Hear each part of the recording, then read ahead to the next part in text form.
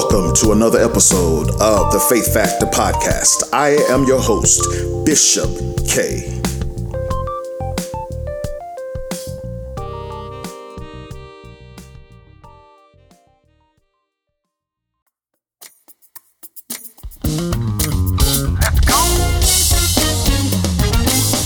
Christ in you, the hope of glory. In you, the hope of glory. Christ in you, let your light shine. Let your light shine. Jesus the light. Grace and peace.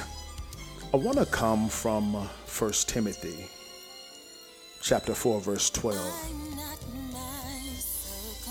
And it says, let no one despise your youth, but be an example to the believers in word, in conduct, in love, in spirit, in faith, in purity. Listen, today I want to share a thought. Let no one look down on you. You are not your circumstance.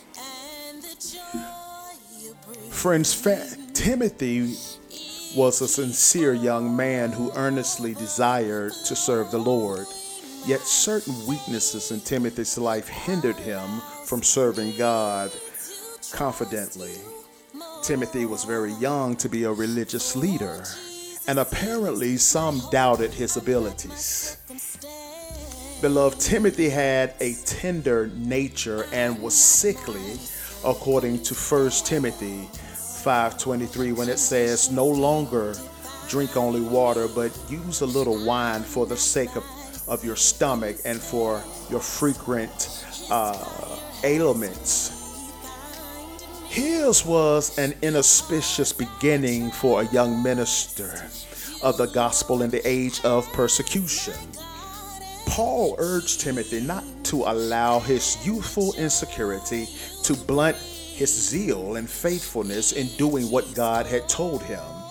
Rather than arguing with those who criticized Timothy, Paul urged him to live as an example of godliness. Beloved, Paul advised Timothy to live a life that was so spotless in word, conduct, love, spirit, faith, and purity that his life could serve as a model for others in the church to follow.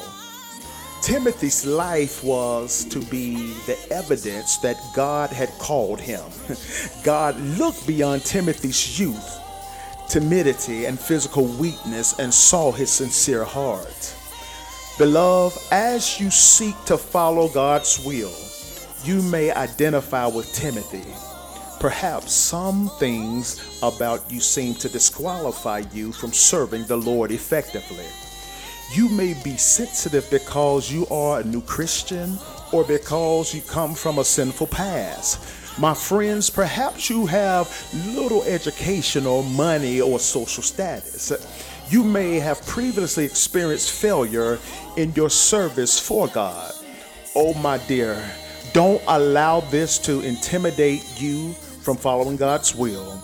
Your area of weakness may be God's means of demonstrating his strength, as Paul stated in 2 Corinthians 12:9.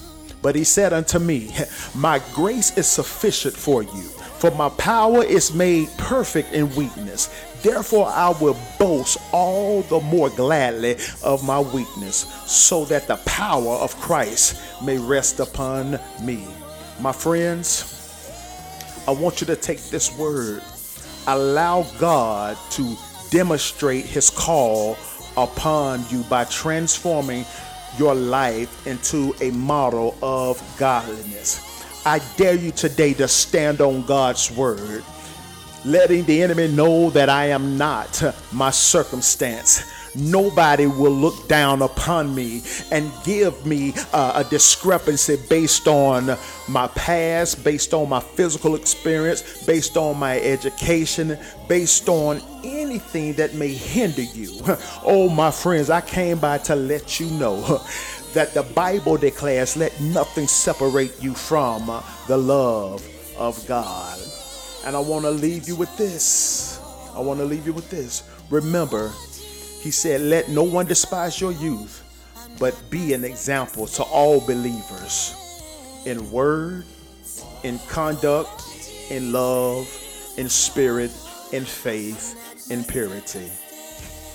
My friends, this is my time. I love you, and God does too. Until next time, bye now.